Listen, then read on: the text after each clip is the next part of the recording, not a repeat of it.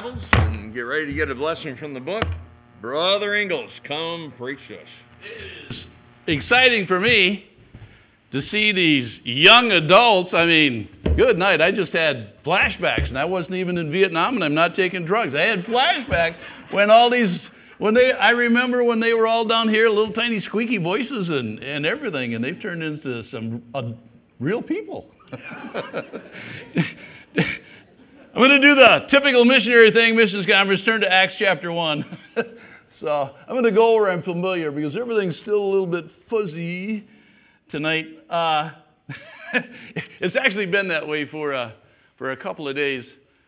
Saturday, like I said, we got up, left for the airport about 3 o'clock in the morning, and Saturday was just one of those days. It was one of the longest Saturdays I've had because we started over there and then they continued on for several more hours over here. So we got more than 24 hours full of Saturday. We got, 32 hours worth of Saturday. Well, we get to the airport, and Cheryl turns around and looks at me, and Pastor's standing right there, and she says, "Do you have your shirt on inside out?" I said, "No, why? I've got had a polo shirt on."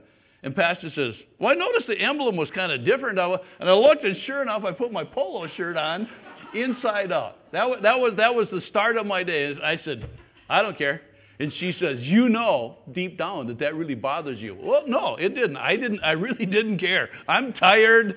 I just put me on the plane, either give me some coffee or let me take a nap or whatever. And so we get on the plane. I didn't change it. I just left it that way, It took them hour and a half to realize that I had it on inside out.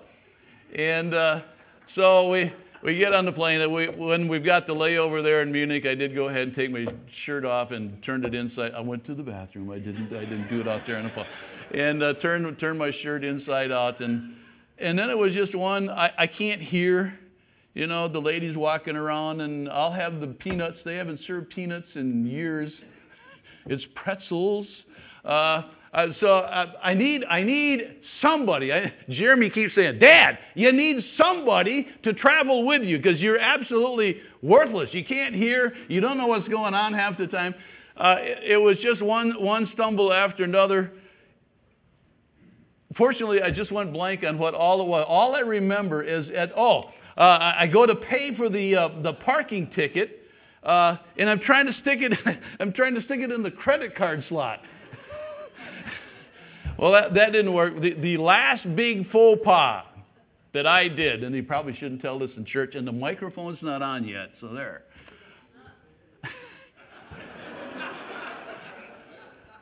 I'm waiting for the luggage to come around, so the luggage is coming out, and it's going around, and I get my luggage, and get Cheryl's luggage, get Pastor's luggage, because he got held up. So I said, "Well, I need to go to the bathroom." So we're going to go to the bathroom. And we come out, Alan and Liz brought our car down, and so we come out, and of course, when you come out of the terminal, there's all these people like you just standing around. Some of them got signs. They're looking for friends. They're looking for relatives. They're looking for people that they don't know. And so I see Alan and Liz, and so I walk over, and I head to them like that. Give them each a big hug, and Cheryl says, "Your zipper is down."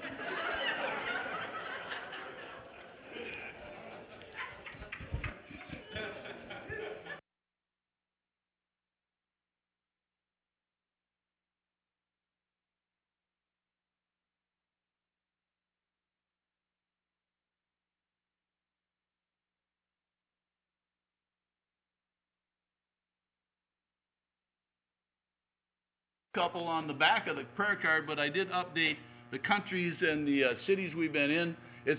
I updated it before I left, and it's already outdated in that we have now started. We've now started 11 churches, and we have 4 new Bible studies going on, and we've encouraged 32 churches. But it's a nice couple. It's a nice looking couple. He even has darker hair in that one. Acts chapter 1. Let's all stand if you're able, and just look at a couple of verses here, and we'll get started tonight. You're waving at me. I thought I turned it on. Good night. It was.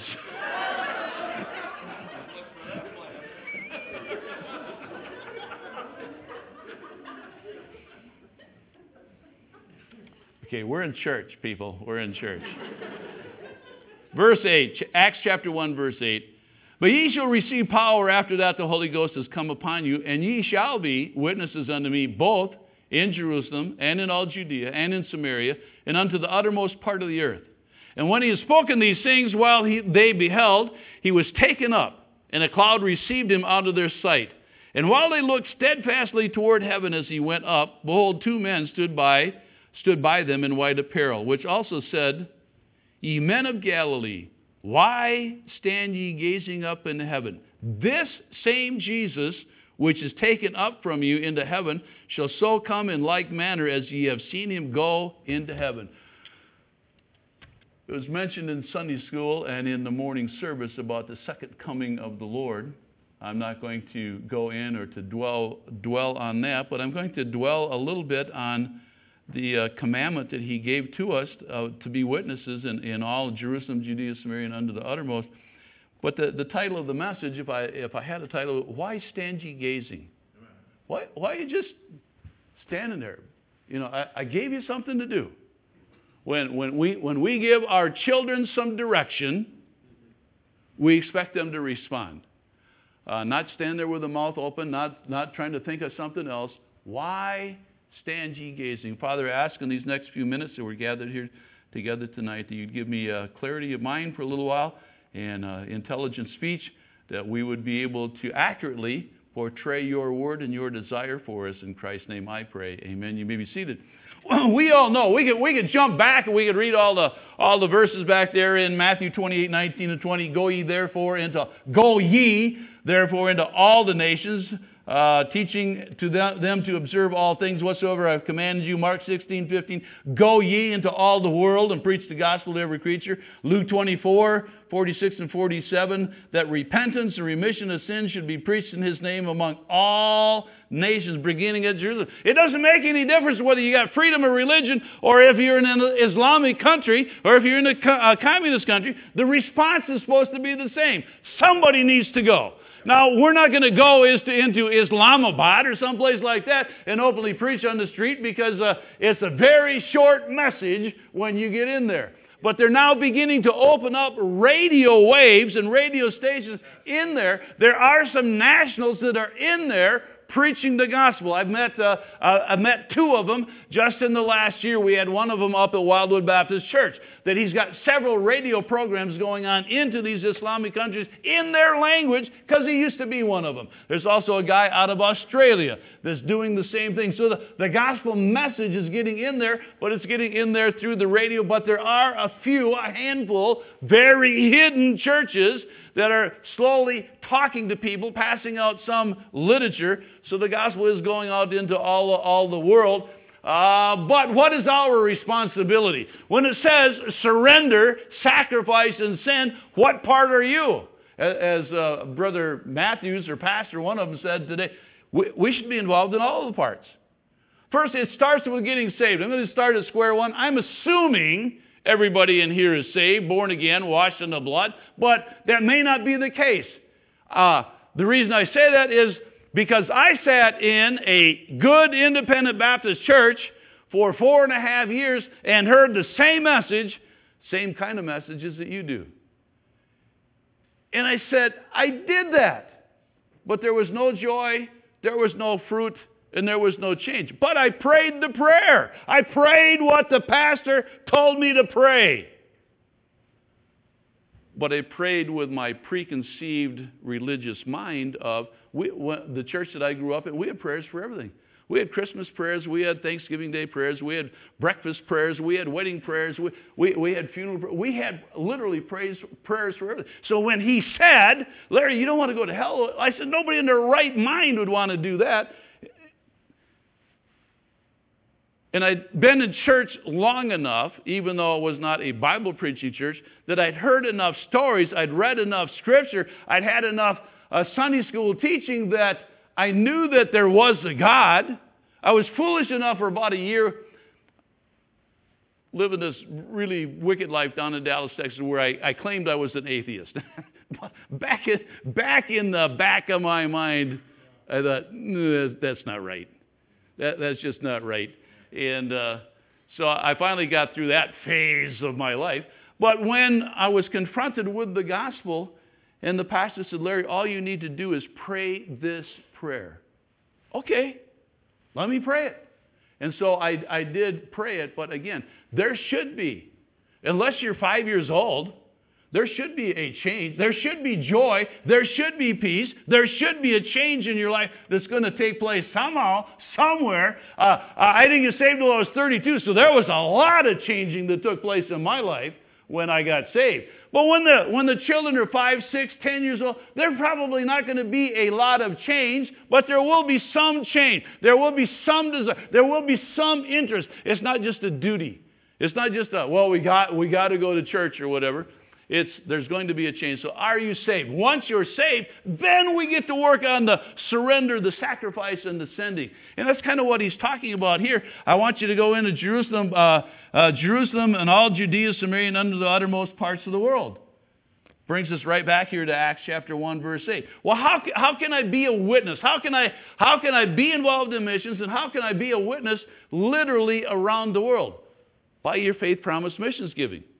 By making a mission trip. Somewhere along the week, I will probably give you some suggestions of things to be able to do for Joy as she gets ready to haul suitcases over. One of the things I'm going to say right off the top is give her some money to be able to pay for the extra baggage. When we started hauling, your first suitcase, pretty much any place you fly, is free. So is your backpack or your carry-on, as long as it fits. Anything after that, depending upon the airline, goes anywhere from $70 to $150 a bag. When you're going to Europe, it's $150 a bag for an extra suitcase. So Miss Joy needs to find out how much the extra suitcase is. So if you show up with 6 jars of peanut butter and 4 pounds of M&M peanuts, you just filled up a half a suitcase that's going to weigh a ton that she has to haul around, and somebody's going to have to pay for that extra bag, okay? Okay? Okay. I realize we're in church. I realize it's Sunday night, but I'm the one that's tired, all right?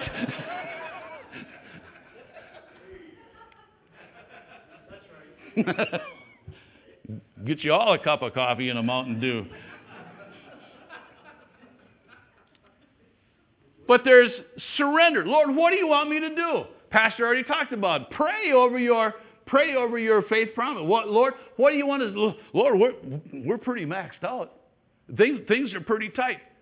Ask him what he wants you to do. Cheryl, I cheat. I'm the head of the house, so I can cheat about this. But Cheryl and I have been doing this for 40-some years.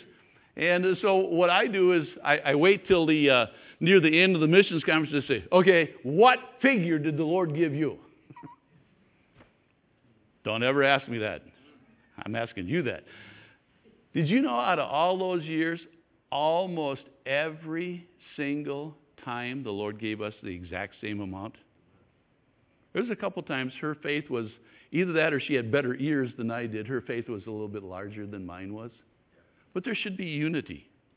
But it's one way that we write it off as your love for the Lord. And it should be that way. I mean, stop and think about it. We could be living in one of those countries.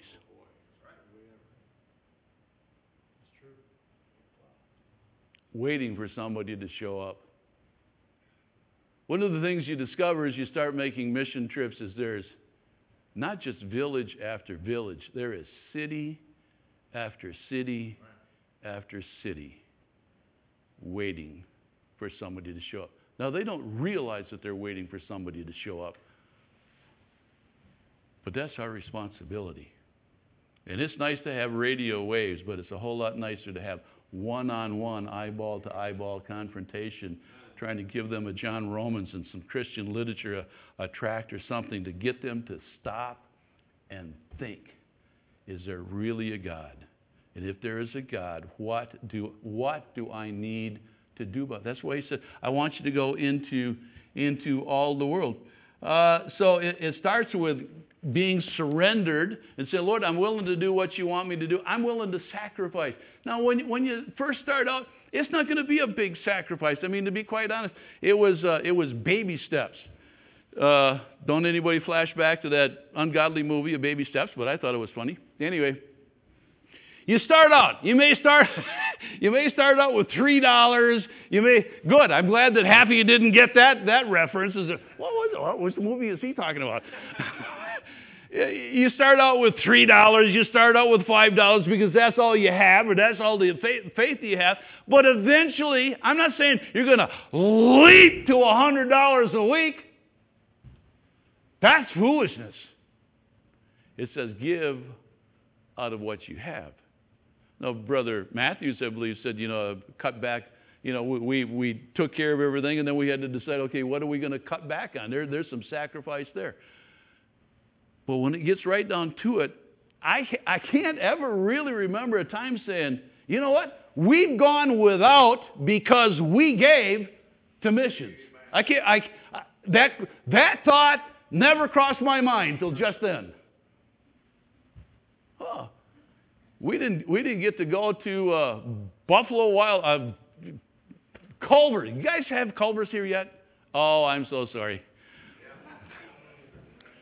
Fried cheese curds. You've not lived till you've had fried cheese curds. Anyway, I've never sat there and felt like, oh, woe is me. We're so poor. We're so broke.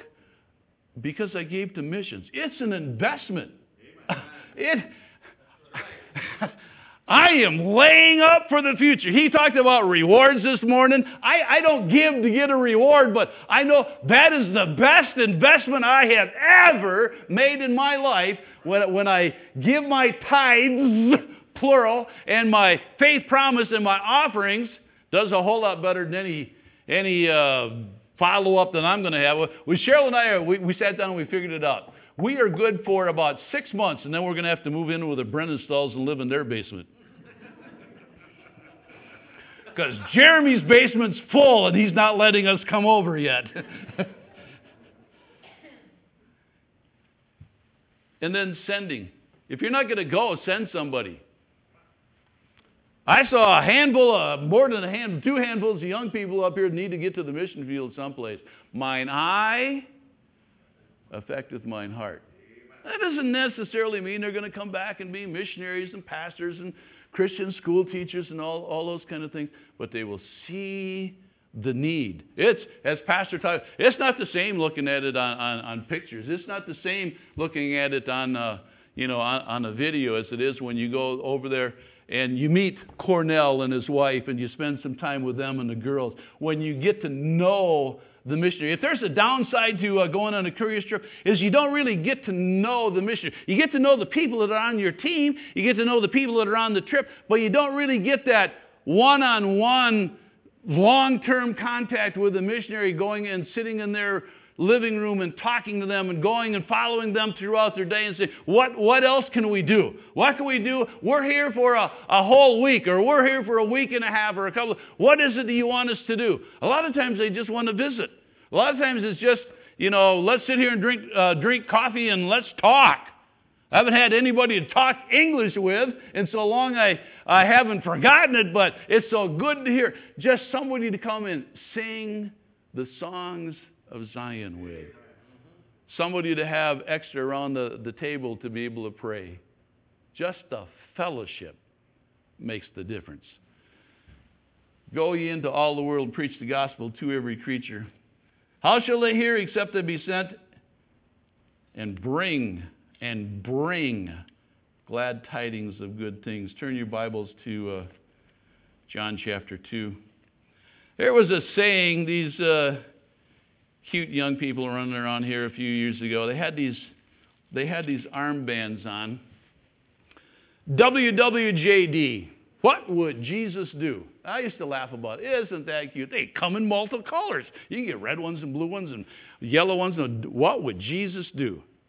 But that's the truth. What would Jesus do? What is it that Jesus wants you to do in these areas right here? What does Jesus want you to do with your life? There was a point in my life where I had a life. I already had a plan. I already had a program. I already had a job. I already had things worked out as to what I was going to do. And the Lord said, and I kept saying, Lord, is there anything else you want me to do? And he says, as a matter of fact, yes, there is.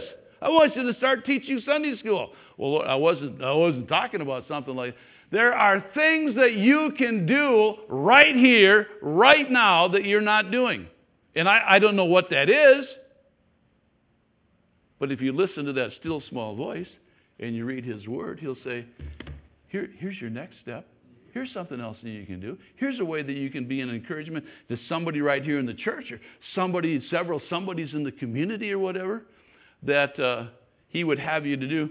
Well, what would Jesus do? If he's going to give us instructions to go into all the world, Jerusalem, Judea, Samaria, and under the uttermost, I had this thought one day. I wonder what he did. Glad you asked and had the same thought. John chapter 2, beginning in verse 11, he's at the marriage of Cana of Galilee. He turned the water into wine. That's an interesting discussion with a lot of people. But verse 11, this beginning of miracles did Jesus in Cana of Galilee and manifested forth his glory, and his disciples believed on him. They believed on him, but it was kind of like Larry praying the first time. They believed on him, but they didn't get all of it. You're going to find that phrase or something similar to that all the way through the Gospel of John. After this, he went down to Capernaum. We pronounce it Capernaum. After being over there in Israel, they pronounce it Capernaum. He and his mother and his brother and his disciples, and they continued there not many days. And the Jews' Passover was at hand, and Jesus went up to Jerusalem. Now, when you're pretty much any place in Israel, my children have absolutely no sense of direction. Dad went, when you come up to Tennessee. I'm not coming up to Tennessee. I live in Wisconsin. I'm coming down to Tennessee. Dad, when you come up to no, I'm not coming up to North Carolina. I'm coming over to North Carolina, down to North Carolina. But in Israel, Jerusalem is up on the top of a mountain, Mount Moriah. So literally, no matter where you are in Israel, whether you're in the north, the south, the east, the west, you end up having to go up to Jerusalem because it's up on top of a small mountain. So he went up to Jerusalem. What happens when he gets there? Chapter 3, verse 1. There was a man of the Pharisees named Nicodemus, a ruler of the Jews. The same came to Jesus by night and said unto him, Rabbi, we know that thou art a teacher come from God, for no man can do these miracles that thou doest except God be with him. And Jesus answered and said unto him, Verily, verily, I say unto thee, except a man be born again, he cannot see the kingdom of God. They have a little short discussion there about water and all that, but he gets down here, verse 7. Marvel not that I say unto thee, ye must be born again. So when Jesus starts his earthly ministry, the first place he goes is to Jerusalem, and the first person he ends up talking to is this very religious man, a very religious Jew, and lets him know, you need to be born again. There's more to it. Things are about to change, and I'm here to explain how they're going to change and then to fulfill all of that. Nicodemus, down here, I read verse 7. Nicodemus shows up at the end of Jesus' life in chapter 19, verse 39, when Jesus is crucified and they take his burial down. Nicodemus was the one that came and brought all the spikenard and all that for the preparing of his body. That's why I think that's when Nicodemus got saved, is right there. So the first person that Jesus begins to witness to and talk to and explain things to is a very strong Jewish man that's very involved in the teachings. Sorry, things just started shorting out right there. What is it? What are you saying? What are you trying to say? Larry, just spit it out. I'm trying. Verse 16, for God so loved the world that he gave his only begotten Son, that whosoever,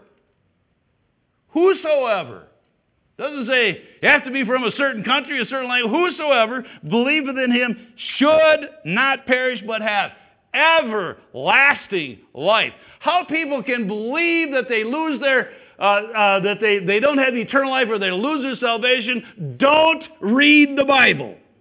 Somebody has to teach you that. You're not going to get it from just reading it. And then it goes on there, for God sent not his Son into the world to condemn the world, but that the world through him might be saved. It doesn't say that the world through him might go to heaven. There's some preaching that's going on around that they don't really deal with the sin. I don't say you need to repent of every ungodly deed that you ever did in your life, but he didn't die so that we could go to heaven. He died because of our sin.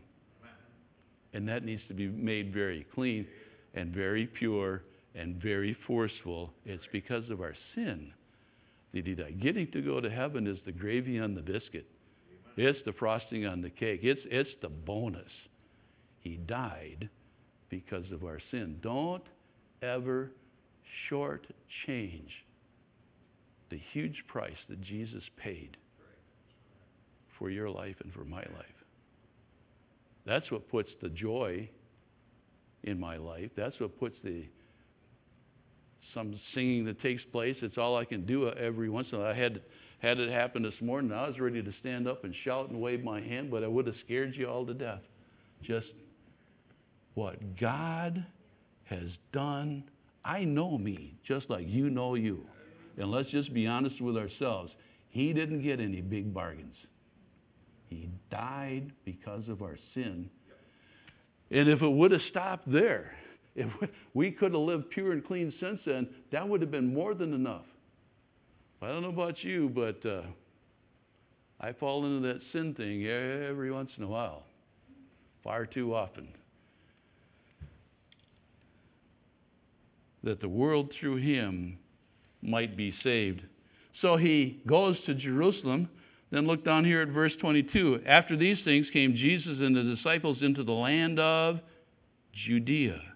And there he tarried with them and baptized. Chapter 4, verse 1. When therefore the Lord knew how the Pharisees had heard that Jesus made and baptized more disciples than John, though Jesus himself baptized not but his disciples. Jerusalem, Judea. To get baptized, you needed to get saved just like you do here. That was proof of their surrender to him. So he goes from Jerusalem to Judea, preaches there. A bunch of people get saved and starts discipling them. Verse 3, he left Judea and departed again into Galilee, for he must go through Samaria. He just got started on his earthly ministry, and he's already been to Jerusalem, Judea, and now he must needs go through Samaria. To get to, if this was Jerusalem, and we were up in Capernaum, however you want to pronounce it, and we want to go to the temple, and all the men were required to go to the temple 3 times a year, you have to get through Samaritan land. To get to Samaritan land, they would not go through. They're not going to take 90 all the way straight through. It's the straight way. No, they're going to take Route 20, and they're going to go all the way around. It added, depending upon who you read, anywhere from 15 to 30 miles to go all the way, because they didn't want to go through the mixed race. And Jesus said, I must needs go to Samaria. So he goes to Jerusalem. He goes to Judea. He goes to Samaria. Verse 5, then cometh he to the city of Samaria, which is called Sychar, near the parcel of ground that Jacob gave unto his disciples. He meets the woman of the well. Verse 7, there cometh a woman of Samaria to draw water. Jesus said unto her, give me to drink. Well, they have the discussion about water. And at the end of verse 9, it says, she said, what are you doing talking to me? For the Jews have no dealings with Samaritans. Jesus answered and said unto her, verse 10, if thou knewest the gift of God, and who it is that saith unto thee, give me to drink, thou wouldest have asked of him, and he would have given thee living water. And she said, living water? You don't have anything to draw with. What's this living water that you're talking about?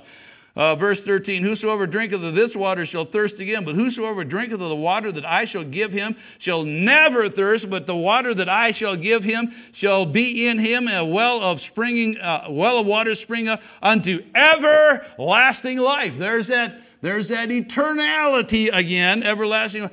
And they have the discussion. Now, I don't recommend this, but She challenges him a little bit, and he deals with her sin. No, I'm not going to sit down and talk to somebody and say, by the way, I noticed you had all kinds of these beer cans. What are you, a drunkard?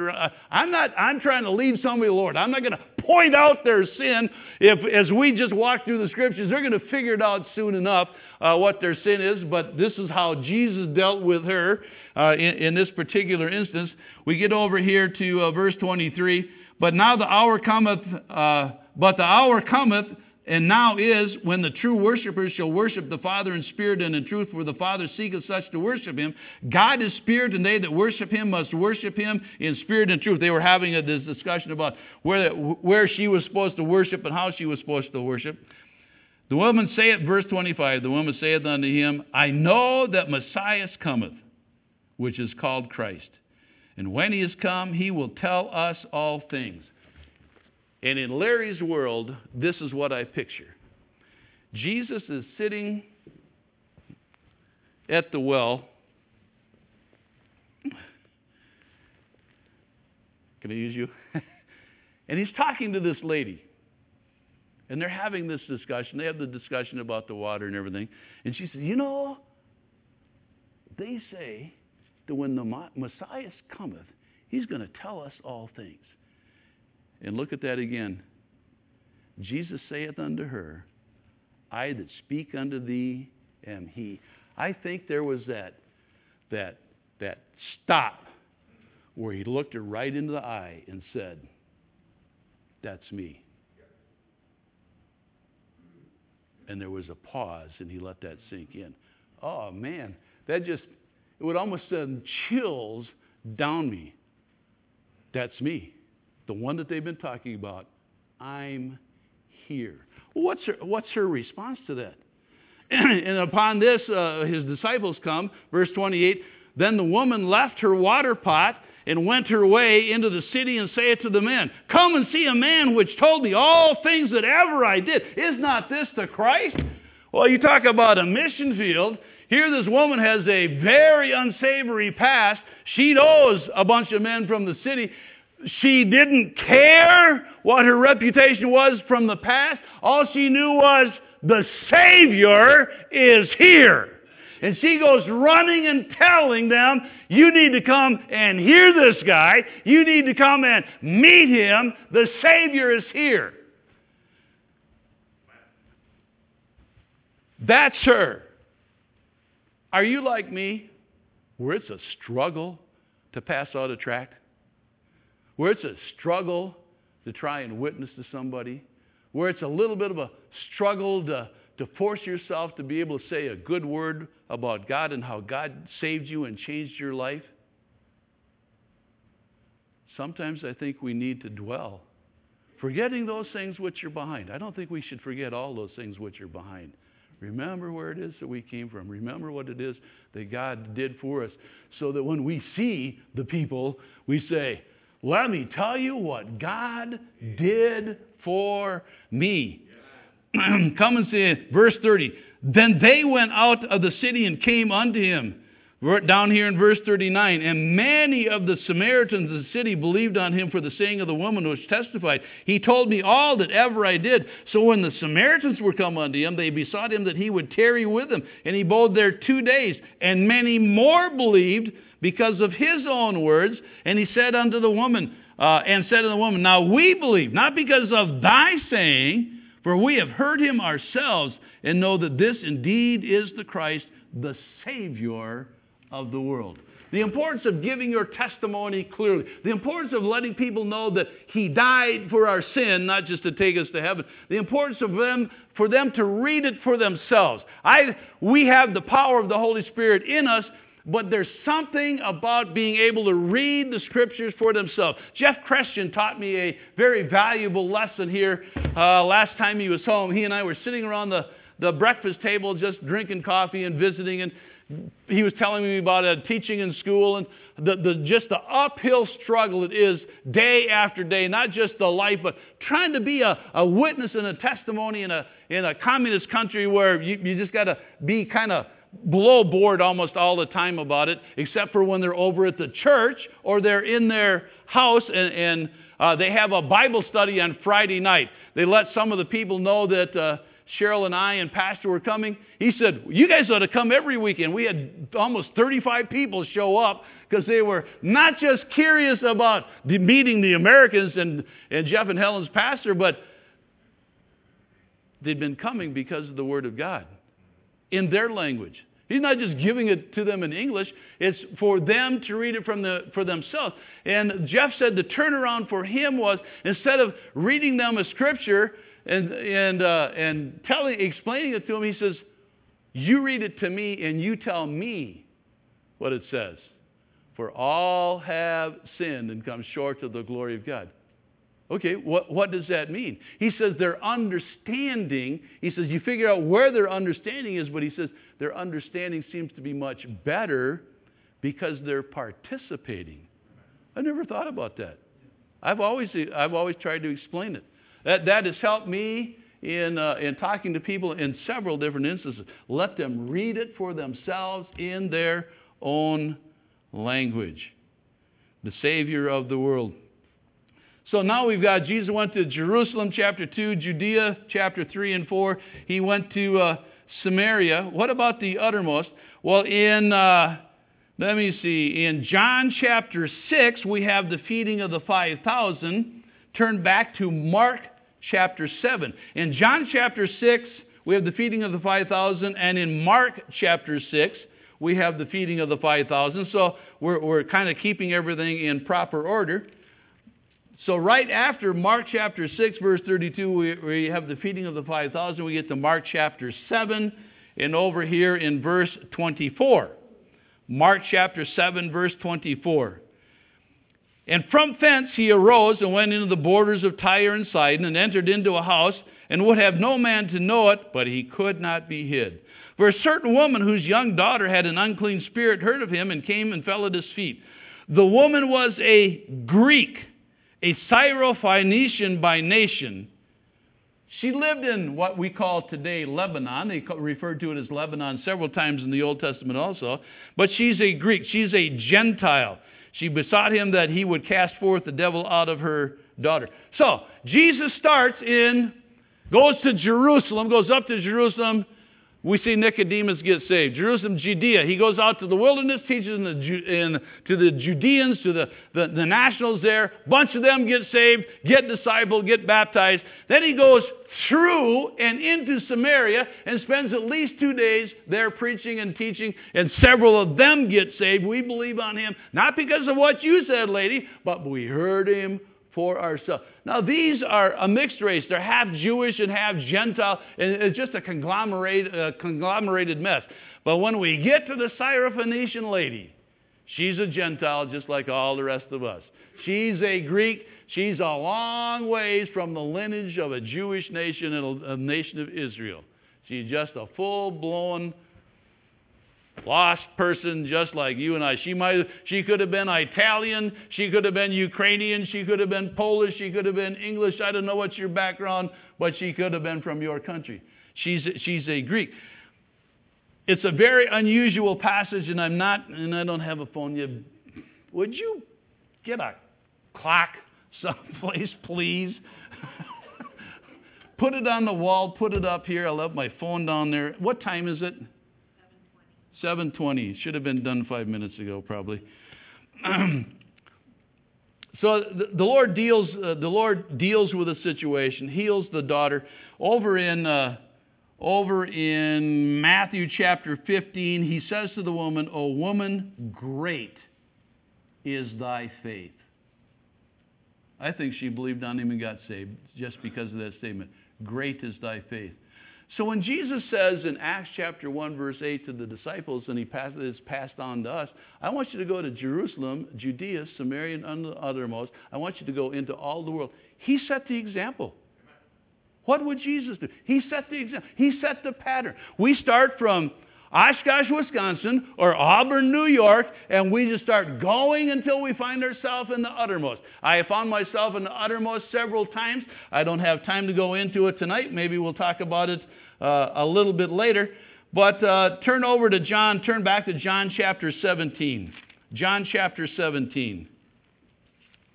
Jesus not only commands the disciples to go into all the world, and we take that and we pass that down from generation to generation. But he prayed for us. He prayed for them, but he also prayed for us. In John chapter 17 is the Lord's Prayer, not our Father which art in heaven, but the Lord's Prayer, where he teaches the disciples how to pray.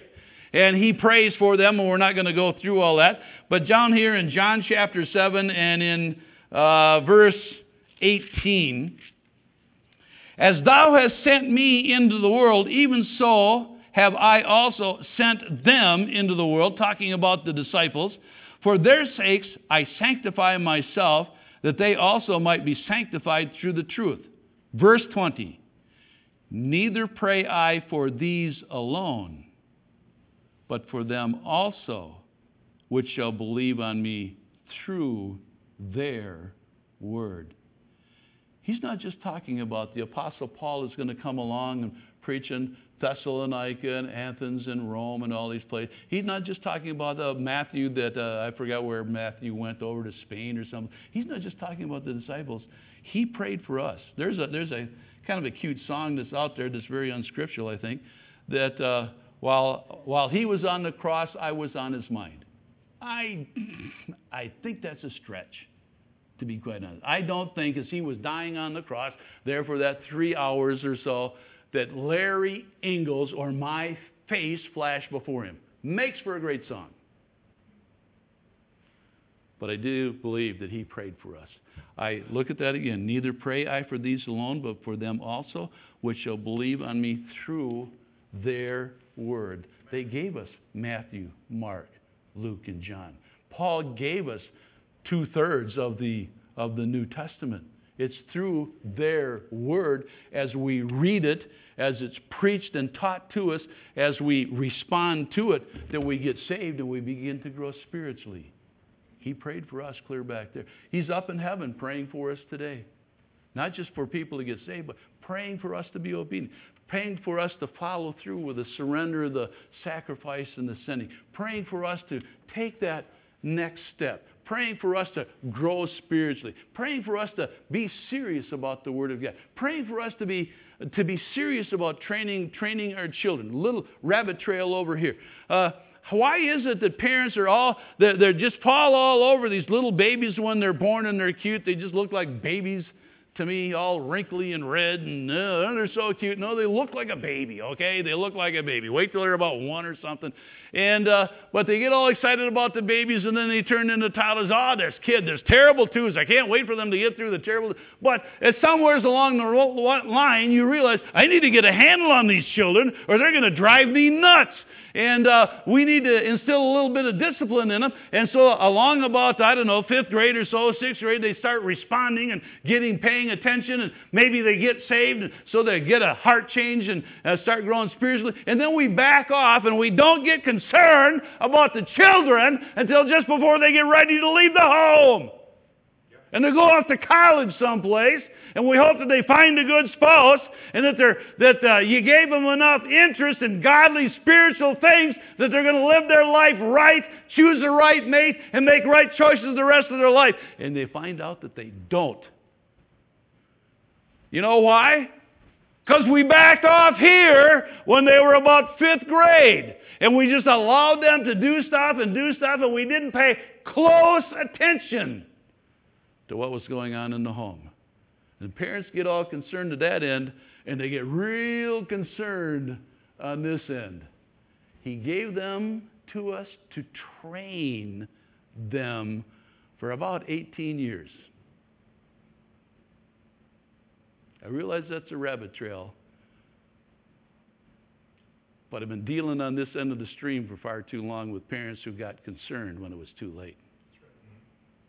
It's part of knowing His Word and growing spiritually in all areas of our life, and then teaching them so that when they leave home, yes, they're going to do some different things, but are they going to swing back? Not swing way up, but they're going to swing back to center in what they've been taught, what they've heard, what they know is right. That's our job. It's not pastor's job. It's not the Sunday school teacher's job. He gave those children to us for those 18 years. Once they're out of the home, it's a little bit difficult to guide that ship. It's a slow turnaround sometimes. John 17, verse 18 there again. Fill in the blank. As thou hast sent me into the, even so have I also sent them into the. John 3:16, for God so loved the. Mark 16:15, go ye into all the. Matthew 5:14, ye are the light of the. It's our responsibility. It's our time. It's our generation. Today's the day. Now is the time for us to be able to stand up and speak up and do our part. There's multitudes have gone before us. Had a chance to go through a war museum while we were over there in Minsk, and the reason they're not smiling, it's not just the old people my age that went through, and my folks' age, that went through World War II, have gone through they had their Afghanistan, just like we've had our Afghanistan and Syria and all that stuff. It's not just that, that they've had a hard life. They've had a hard life. We don't read too much about it or hear too much about it. Stalin killed more people than Hitler ever thought about killing. In this war museum we were reading about, and I'd kind of forgotten about it, but it came back fresh to my mind. Placard after placard after placard, where there's just a picture, just a photo that was taken for an instant that you say, I have no idea who those people are or what was going on that instant that photo was taken or whatever happened to them. But it would say, a village of 178,000 removed in 2 days and moved to a different location. And as they put them on a train, over half of them died going to the next location. It was information like that, city after city after city after city. They've had a hard life. They don't have anything to smile about. The importance of getting the Word of God to them. Now I'm dealing with Eastern Europe, but there's places there in Brazil that Brother Matthews can talk about. Joy's been to the Philippines. Hannah and her husband, I just went blank, have been to Romania. If you travel outside the United States, you say, oh, we've had it difficult. We had a civil war. Yeah. We've not lived through year after year after year after year after year after year of devastation. If there was a God, where is He? That's their attitude. God didn't show up. He didn't take care of Grandma. He didn't take care of all my family that was killed back then. We struggled through life. Now we have freedom. Now we have prosperity. I didn't see God in the past, and so I'm going for all of it that I can get now. And it's really, really difficult to get them to stop and think and realize there is a God. So sometimes you have to start dealing with listening to the birds sing in the morning, planting a little seed here and a little seed there, getting them to realize it wasn't millions and millions and millions of years ago. It's in the beginning, God. But it's a big hurdle to get over. That's why it's so much easier to pray to a statue. So much easier to go pray and confess your sins to a man. It's so much easier to have religion in your life where you can feel like you're doing something even though you come out empty at the end of it. At least I'm attempting to get to know God. At least I'm attempting to please God. You guys, you talk about the Bible and you come in and you talk about you must be born again and everything, and I just struggle with it. Get them to read the Word. Do not quit, whether it be the guys that you're working with, your neighbors, your relatives, your family members. I can't get the gospel to everyone. I can get the gospel to about 300 people a day. I've discovered that. With all of us working together on a courier's team, we can get out 10 to 15,000 John Romans in a day to be a witness in their home, for them to be able to read it, but we still got to get them to read it. What are you doing about surrendering your life to do whatever God wants you to do? Doing something sacrificial, something that's well-pleasing to the Lord, it talks about over there. A sweet savor, talks about, I think it's over in Philippians. And then sending.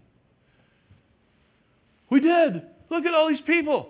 Hey, Larry, aren't you paying attention? We've got people in all these countries over here. We've I don't even know where we are here. Where are we? Oh, we're in Romania. The folks in Germany. We got the church going over there in Walkersville. We got the Christians in Belarus. And I can go all the way around the room. That's great. That's what they're doing. And I'm glad that you're sending money over to them for them to be able to continue to do the work. For example, just one more bit of information, but now what time is it? Before I quit. Jeff and Helen get to teach English to educated people that want to know English to make their life better as they sow the seed to them during the chapel services and everything. Isn't that great? So let me get this straight. Jeff and Helen Christian have taken all this money from the States and they live over there to be a witness. Where's their church? I'll show you the picture of their church. You can't put a name. You can't put Wildwood Baptist or Freedom Baptist on the outside of the church because you stuck your head up just a little bit too high, and the government official that lives right across the street who said, you will never build a church in my neighborhood across from me, lives there. And so you just put up a nice building that looks like a house that everybody knows is a church. You just don't put the name church on it, because if you stick your head up too high, they're going to cut it off and you're all done. So Jeff and Helen, they don't pastor. Of course, Helen doesn't pastor. They don't pastor a church, but they've got some men that they've trained that are pastoring churches. But, okay, well, they must be living pretty good then, because they got money coming from the States, and then they're teaching English. I've heard that depending upon the country, that they pay really good money to teach English. You know how much they get? Nothing. They have to pay $1,700 a semester to have the ability to teach English. They have to pay to have the freedom to teach English. That's the rules. So I'd throw that out in case anybody wants to throw some extra money at the Christians next time they come through. Why stand ye gazing? Where are you going? What are you going to do this year after missions conference? Everyone standing, heads bowed, eyes closed. Father, thank you for your word. And Lord, it's very familiar passages of Scripture. Lord, thank you for showing us plainly by you being the example what you not only would do, but what you did do. Lord, help us to be found faithful. Help us to be found busy. Help us to have some of that concern like the blind men did that couldn't keep it to themselves, like the Samaritan woman did that couldn't keep it to herself. Lord, may we be a witness and a testimony to those that we come in contact to speak a good word for you. Lord, would you help us to examine our heart and our life to see what it is you'd have us to do. Is there something else, something more that you'd have us to do? Is there something more you would have us to give? Is there something that we can do to be an encouragement and a help to the missionaries that are already supported, to let them know there's some people back at Freedom Baptist Church that love them and see them as the leaders and the heroes that they really are. Lord, help us to be an encouragement in a blessing. In Christ's name I pray. Pastor?